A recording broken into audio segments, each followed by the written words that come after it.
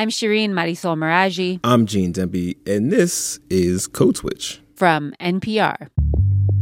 In June of 2020, the early days of the pandemic, it seemed like most of the nation's attention was focused on the police killings of George Floyd in Minneapolis and Breonna Taylor in Louisville.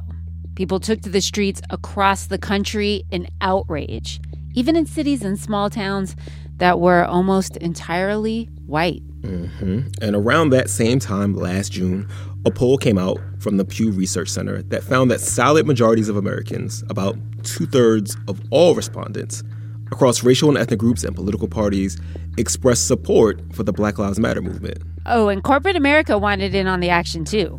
Companies from big box retailers to bidet manufacturers. The NFL, too, of all people, NFL. Oh, yes.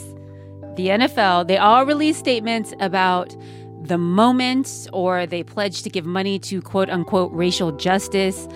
News story after news story, essay after essay, sermon after sermon called it a time of racial reckoning for the entire country. 2020 was the year that forced Americans from all walks of life to pay attention to a movement and have some tough conversations about race. Millions took to the streets last summer in some of the largest protests in U.S. history. History that needs to be reckoned with as we search for a way forward. So, Shireen, just like on our side of things, when all this was going down, I know this is probably true for you, I saw this wall of new white faces on my Instagram feed, like thousands of new followers who have been pointed to Code Switch, on one of those anti-racist reading lists. It was very surreal. I was like, ooh, should I make my IG private? I'm still wondering if I should make it private or do something different with it. Anyway, yes, it's very odd. It's very strange. So I said, okay, all right, white people, y'all are here now. Since you're here, I have some questions. Like, what is it about this moment that has you suddenly activated? And hundreds of people responded, like earnestly and awkwardly, and if we keep it real, like not all that convincingly. A lot of people mentioned it was because the video was so shocking. But of course, we know that George Floyd wasn't the first black person whose killing at the hands of the police in Minneapolis even was caught on video, because we covered Philando Castile's death on the podcast, which was in 2016. And of course, Eric Garner was killed by the police in New York City in eerily similar circumstances to George Floyd. That was also captured on video. Some of Eric Garner's last words were very similar to George Floyd's, "I can't breathe." That became a rallying cry among protesters. That was back in 2014. And both those stories, Philando Castile, Eric Garner's, were national news. George Floyd's death was horrible, but as a news story, it wasn't new, it wasn't different. But getting back to your IG query and all those white people who chimed in, almost every person who responded mentioned President Trump's rhetoric or the pandemic. And we wondered, so what happens if Trump is no longer president and when folks can go outside again? Will these newly activated white people still be in the trenches fighting for racial justice? Will they even be paying attention? And Shireen, we saw not long after all that was going down some signs that shock and anger was waning. By the end of last summer, Pew found that while support for the Black Lives Matter movement remained, real high among people of color, especially among black folks and Asian Americans, white people were jumping ship. In June of 2020, 60% of white Americans said they supported Black Lives Matter. By September, though, a majority of white people said they did not. And a big part of the context here was that there was a presidential election going on last year, and this became a major part of the partisan rancor. Even more than usual. And fast forward a little bit to May of 2021, a year later, a year after Breonna Taylor and George Floyd were killed, a consulting firm called Creative Investment Research found that of the $50 billion pledged by corporations for quote-unquote racial justice, almost none of it had actually materialized into anything. So was any of this racial reckoning even real? We asked our white listeners, again, to tell us how they were feeling and what they were doing a year out from last summer's protests. And we got a lot of feedback. Here's some of what people told us. I'd say my views on racial justice have gotten a lot more radical. I would say, like, if there's anything in the last year that's new about my views, it's the conversation around the defunding of the police effort. I have gotten more deeply involved in community organizing as part of a multiracial movement to end white supremacy, patriarchy, and capitalism. I have also really seen it as my responsibility to talk to other white women. Increased regular monthly contributions to, like, the NAACP, Legal Defense Fund, the ACLU, American Negro College Fund. I started a book club at work, and we meet once a month during our lunch hour, and we talk about, it really is a bunch of well-meaning white ladies talking about race, but that's how this kind of stuff starts.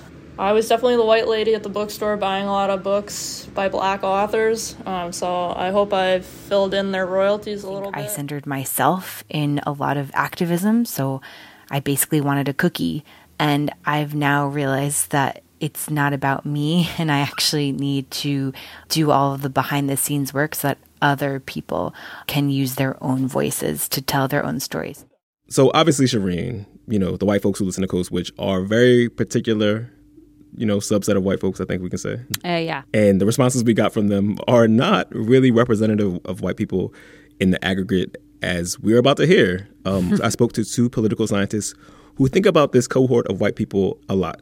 My name is Hakeem Jefferson. I'm an assistant professor at Stanford University. And my name is Jennifer Chudy, and I'm an assistant professor of political science at Wellesley College.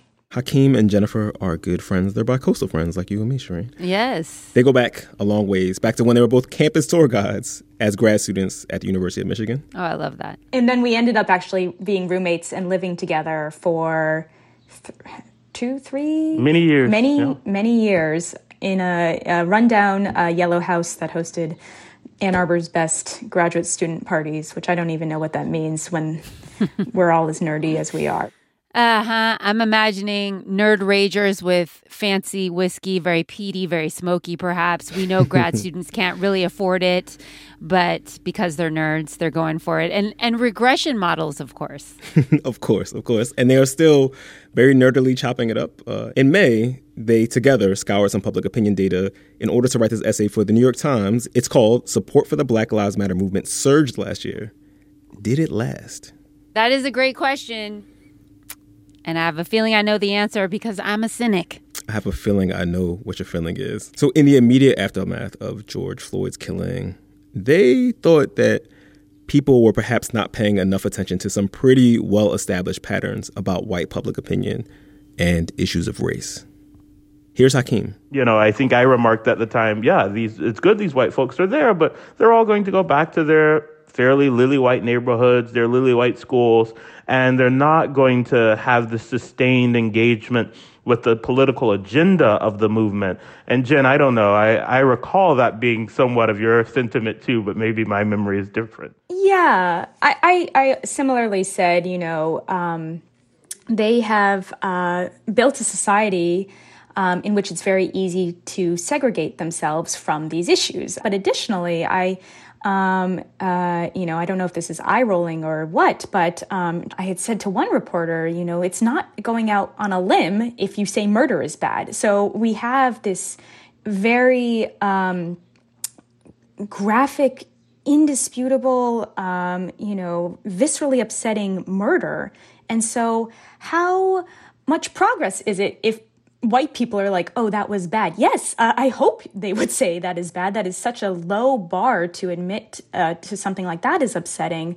But, this is where my research comes in, these more ambiguous episodes where there aren't eyewitness accounts or when it's not some resulting in murder is where you see white sympathy kind of trickle off. And that is important to note as well. Yes, we could conjure up sympathy for this moment with this egregious act of violence, but what about other instances? And also, what about when the country isn't in this totally bizarre state of lockdown with few other distractions? Listening to that makes me think about all the people who get their bones broken or who are bitten by police dogs and horribly injured that we never hear about.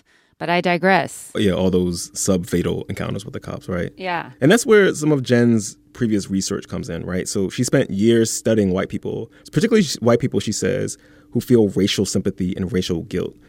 But at the height of the racial reckoning, I was kind of conflicted because within my discipline, I've done a lot of work trying to convince people, oh, these white people exist and they're interesting to study. These white people being racially sympathetic whight people, racially right? sympathetic white people. And then George Floyd happened and I said, this isn't real. And so it was, it felt a little bit like a contradiction because in my own academic work, I've tried to stress the importance of these types of unique white racial attitudes. But then with what was unfolding last summer, I was much more skeptical that this is actually what we were seeing. Ooh, that is fascinating. And before we go any further, though, we need to define some terms. So I'm hearing sympathetic and I'm hearing guilty. We know what those things mean in the real world. I feel both of those things all the time, especially guilt, because I was raised Catholic. Me too. We're both raised Catholic. Shout out to the Catholic Church and generational trauma for sympathy and guilt. Two great tastes that go great together. Anyway, so yes, related to these points, right? Jennifer studies, white public opinion about race, and she's using sympathy and guilt in a particular way when it comes to polls and surveys. So when she talks about racially sympathetic white people, who she's talking about is white people who feel distress when they learn about Black suffering. Now, Black suffering can be very violent and ambiguous, as was the case with George Floyd, but it can also be,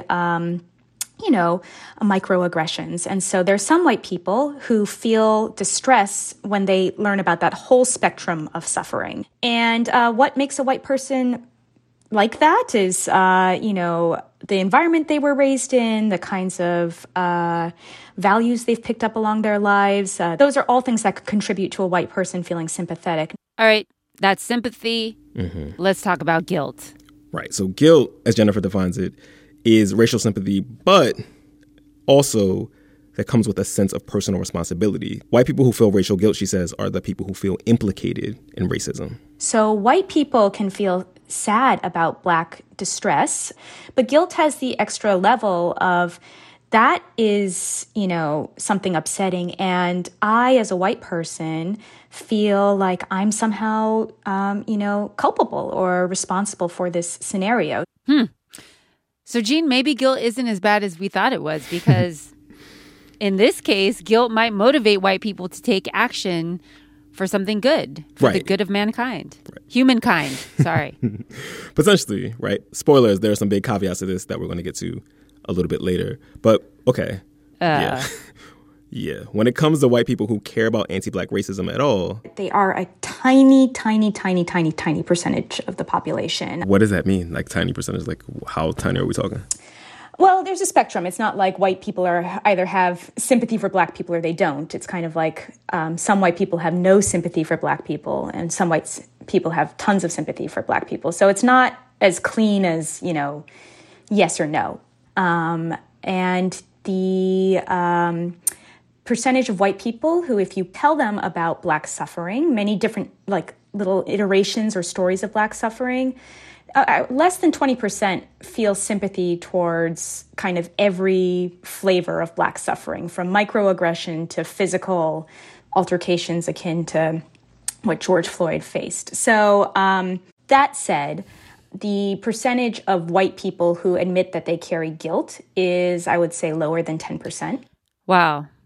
Those are not substantial numbers. And so when I was watching this unfold and seeing this being kind of explained as a broadly felt sentiment among white Americans, my thought was just like disbelief, or, this was a mischaracterization, because having studied these kind of attitudes among white people for years, I knew that it was much more rare. In fact, I think Malcolm X has a quote that I write about, the number of good white people is so small, you need like a microscope or to find it. In the immediate aftermath of George Floyd's murder, you might get a bunch of white people who have all sorts of emotions that are exercised and the like. But then we have to wonder about how long-lasting any of these feelings attached to a particular episode, detached from somebody's imagined pattern of how these things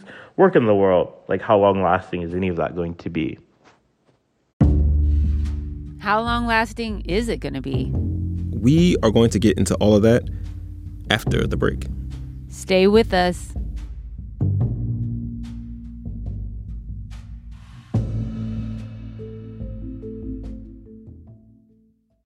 This message comes from NPR sponsor Best Fiends. With today's always-on culture, your brain could probably use a break. When you feel the need for a mental pick-me-up, play Best Fiends, the 5-star rated mobile puzzle game. Solve thousands of refreshingly challenging puzzles and meet tons of cute collectible characters. With daily events and fresh updates released all the time, there's always something new to explore. Download Best Fiends free today on the App Store or Google Play. That's friends without the R. Best Fiends. On NPR's Rough Translation, a civilian and a soldier looking for love. I tried to use some of my best lines on Alicia. I told her I'd die for her. She said, I'll die for you. It's like, you're a soldier. You'll die for anyone. Stories about connection and missed connections. Each week on Homefront, the new season from Rough Translation. Gene. Shireen. Code Switch. Before the break, we were talking to Jennifer Chudy and Hakeem Jefferson about how George Floyd's murder made a percentage of white people feel momentary sympathy for the plight of Black people. At least, as expressed in support for the so-called Black Lives Matter movement, right? So I wanted them to help us crunch these numbers. Like, okay, what did the high water mark of the support for the Black Lives Matter movement look like last year, in the days and weeks immediately after George Floyd's death? And Hakeem reminds us that spike was a real thing. And I mean, this is what everybody was talking about. And this is why Jen and I were being approached by reporters asking us, what do you think of this? When I saw that peak, I was inspired by it, but I thought this is going to go away as soon as the sort of news moves away from George Floyd, or to a point that Jen was making. White folks have easy cases of amnesia when it comes to race. And so you go back to the everyday movements of life, you're distracted, the movement becomes less attached to this visceral, murderous event. And now the movement is about all that other stuff that you don't like. Like maybe abolishing the police or reparations or equal access to healthcare and education, the kind of issues that we've been talking about a lot on Code Switch. Right. Hakeem walked us through the data showing this big drop-off in support among white Americans. And, for our A-plus superstar scholar listeners, Hakeem is about to reference the graph in their New York Times piece. It's called Support for the Black Lives Matter Movement Surged Last Year, Did It Last? So if you want to follow along and pull it up right now, you should do so. You should. Just pause the podcast, pull that up, get some of your own graph paper, a couple number 2 pencils, perhaps a protractor. You nerds. Here's Hakeem, though. Among white Americans, there's not just this return to normal. This would be for listeners trying to follow along with the plots in the essay. This would be that third plot that's in the piece, where white folks are depicted with a purple line. A return to baseline would have just been at that zero line, right?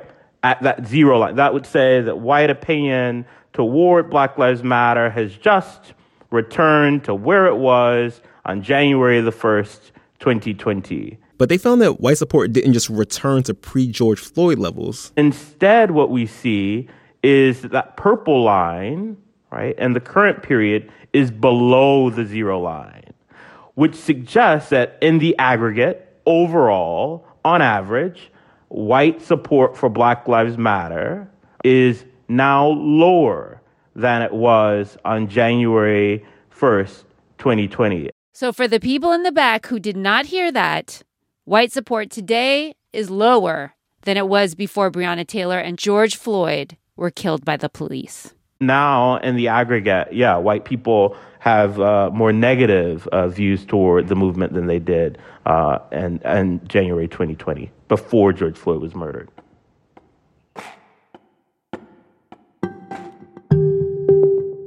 The public opinion research available is telling us that support for BLM from white people has mostly evaporated. Jen Chudy's research that she was telling us about before the break showed that most white people don't really care about anti-Black racism, period. But here on Code Switch, we are always hearing from white people who write in and talk to us about all the reasons why they want to be anti-racist and how hard they're working on that. Mm-hmm. So many of our listeners rep that tiny, tiny percentage that Jen was telling us about. So I want to know, who are those white people who make up that tiny percentage who are sympathetic? And, do we have more demographic data on them? Yeah, this was something that I was very curious about, too. Like, are there through lines? What do we know about who those people are? And Jen said, okay, again, caveats, we're talking about a very small percentage of white people, right? But that those racially sympathetic white people tend to be Democrats. Mm-hmm. That's the identity that comes through most consistently in the public opinion research. That's probably not too surprising given how partisan these issues are, how partisan they tend to be framed. But after that, Jen says, we can't really say anything too definitive. It's not the case that they are more often young or more often, I thought maybe it's more often to be women, because women are often socialized to feel bad for people. And that's not the case either. They do tend to live in cities. But here we get into kind of a selection, to talk social science. Did the city make them have those attitudes, or did they have those attitudes so they moved to the city? And so it's a little bit dicey to suss out. They also, I should say, the other kind of reliable predictor is that they tend to have higher levels of education. And again, it's, here's social sciences again, it's also selection effect. Do those folks who want more education have these values and education wrapped up in that? Or does having more education lead a white person to become more sympathetic or more have higher levels of guilt? So it's hard to know which way the arrow flows. But there is some diversity within that too. As I said, I thought they would be young, not necessarily. And then I thought maybe having additional marginalized identities, whether gender or sexuality or religion, and those don't seem to be as reliable as I had kind of thought they might be. I think it's funny because when I have talked with journalists about this, many of whom live in places like New York and D.C., and some of whom are white, there's just shock that the numbers are as bad as they are for white people, and it just speaks to, the high degree of political polarization that other folks have written about. And if that's crazy to a white person, then they are not hanging out with a representative group of white Americans, which who among us is hanging out with a representative group of Americans to begin with?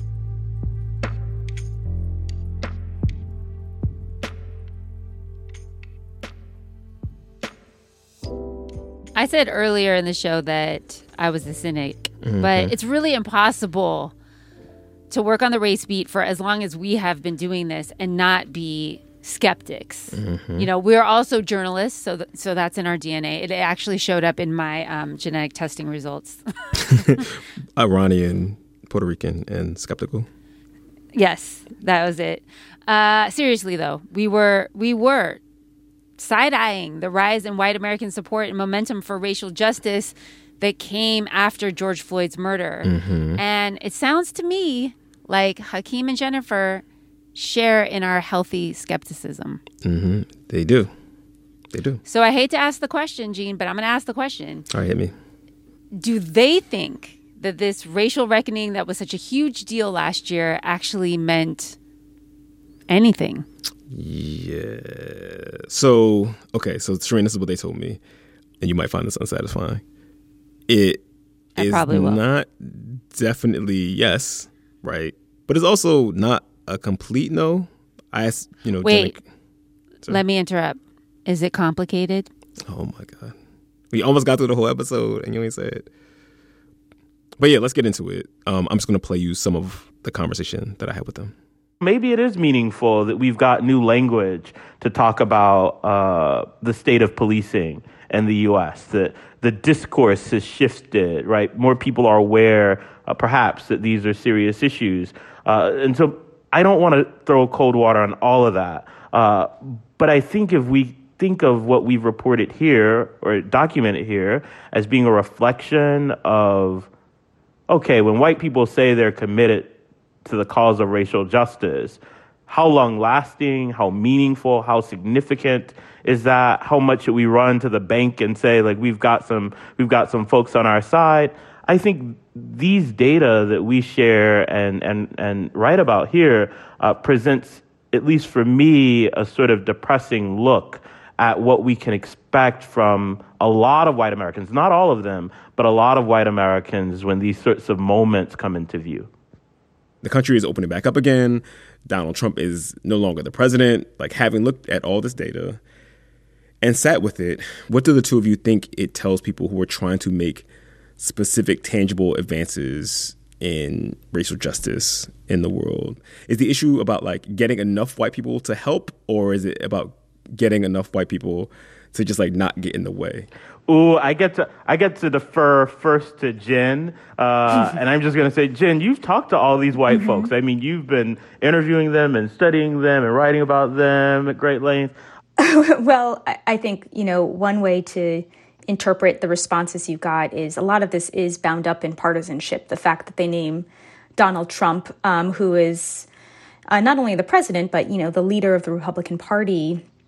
And we do see that those white Americans who identify as Republicans are kind of driving the support for Black Lives Matter South, does suggest that there is a role here for parties. There is a role for the Democratic Party to not sweep this under the rug, but to really, talking about sitting with it. So I think in terms of, like, action items, there should be some acknowledgement that this is tethered to a political identity. But what is perplexing to me, to take it back to Hakeem's point, I have been talking with white racial justice activists, and I did so before George Floyd was murdered. So these were people who were showing up about race and caring about race when it wasn't a front page news story. Many of them expressed real cynicism and skepticism about participating in mainstream politics. Mm-hmm. Even if we moved away from sort of electoral politics, though, if you were an organizer who, focuses on issues of, I guess we're calling them issues of racial justice on the ground, right? And you're not necessarily talking about, voting, but, organizing on the ground. How should those people be metabolizing this very sobering data? Yeah, I mean, I think we do talk about in the essay that there is evidence that legislators are responsive to things like protests. I mean, if you are showing up and you have a critical mass of people, that a legislator can start to feel nervous that they may not get reelected. And so, I don't know if we're being very narrow, kind of taking it back to, the reason we take it back to voting is because that is kind of the easiest thing people can do. We are so critical of momentary exercises of say, upset or what have you in light of these moments. And so we just know from decades of social scientific research that when we disconnect some structural problem or some systemic problem, when we disconnect it from a pattern and we make it about episodes, that people respond differently. It matters how we talk and think about the case of George Floyd. When we just focus on George Floyd as an episode, what we forget is that police violence against Black folks is patterned, right? It's thematic, to use more formal academic language. And so one of the things that happened, I think, rather unfortunately, was that so many people last year took George Floyd as an episode as a moment to get exercised about, and didn't spend enough time reckoning, to use that word, reckoning with the fact that this has a long history in the U.S. It's part of a pattern. And to upend systems, you got to do more than read about white fragility or even about anti-racism. You've got to be engaged in the practice of politics that is sometimes not as sexy, not as sort of meaningful perhaps in the moment, but you've got to do the hard, dirty work of politics. Agreed. I think, my take on this is cynical like Hakeem's, but it's more for me, it's a numeracy issue. Like, we are exaggerating this percentage of small, dedicated white people. They are there, but they are small. So, activists keep doing their thing. This small group will be into it. They don't have to bend to try to meet mainstream white America, because as the essay demonstrates, that is a more fickle and volatile kind of mark to hit. So I don't think there has to be an adjustment on their part. You were also cited in a New York Times retrospective on the news side a few weeks ago that said that, according to your research, that even among white folks who remain sympathetic to the Black Lives Matter movement, the initiatives that they tend to support, the things they tend to support, tend to be like small bore personal initiatives. Could you say more about that? I think Hakeem and I have both talked about, in the end, as political scientists, we care about the politics. Are our politics changing? Are our laws changing? Are the folks getting elected to office changing? Because if you have this groundswell of support and, all this enthusiasm, and then it just goes into, buying books, with no disrespect to the authors of those books, I don't. Okay. That seems to kind of be missing the mark. And again, it's particularly perplexing because these folks often have the recognition of the system that upholds this. It's not like, oh, this is all individual, racist. They're like, no, this is built into our policy. It's baked into our laws. And yet the solution seems to be missing the mark a little. I think about the fact that white folks in this country have had a racial reckoning, I think, in recent years, but it's been much more localized and much less meaningful for the kinds of things I know Jen and I care about than media depictions of that racial reckoning would suggest. Let me put a finer point on it. I think white folks are keenly aware on both sides of the political aisle of their racial identity. They have a sense of what people think about white people. They are reckoning with that, right? I think white people are indeed, and certainly the white people in my social circle, perhaps in Jen's social circle, perhaps in the social circles of those listening to Code Switch, like the white folks we know are having quite a racial reckoning. All right, they reckoned. But I think a lot of that, and I love the way that Jen puts this, a lot of that has been feeling bad about being white, engaging in some anti-racist, quote unquote, behaviors and the like. But Jen's evidence is suggesting a lot of this reckoning is starting at the bookshelf and ending on the couch. And I just don't think that if that's what you know about the state of the reckoning, you don't expect the reckoning to persist.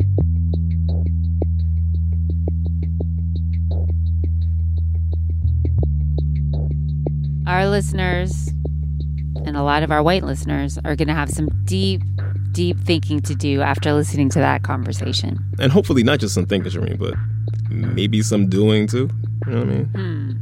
Well, let's end this with the cliche that I vow never to use, but does, I feel, work perfectly in this case. Time will tell, Gene. Time will tell. And that's our show. Big thanks to our guests, Jennifer Chudy and Hakeem Jefferson. They're both poli-sci professors. Jen's at Wellesley and Hakeem's at Stanford. And their essay, titled Support for the Black Lives Matter Movement Surged Last Year, Did It Last?, is in the New York Times. You can follow Code Switch on Twitter and Instagram. We're at NPR Code Switch in both those places. And subscribe to our newsletter at npr.org/Code Switch newsletter. This episode was produced by Alyssa Jeong Perry, Brianna Scott, and Leah Donnella. It was edited by Leah and Steve Drummond, and it was fact-checked by Summer Tamad. And a big, big shout out to the Code Switch massive, Karen Grigsby Bates, Kumari Devarajan, Jess Kung, Natalie Escobar, and L.A. Johnson. Our new intern is Carmen Molina Acosta, and our inaugural Code Switch fellow is Sam Yellowhorse Kessler. Welcome, y'all. Also, a huge thanks to the listeners who are brave and sent in their audio messages. We got a lot of messages, but the voices you heard on this episode belong to Ian Snyder, Jennifer Semenza, Lindsay Bacher, Nina Tarnowski, James Martin. Thank you, y'all. By the way, I'm Gene Demby. And I'm Shireen Marisol Meraji. Be easy, y'all. Peace.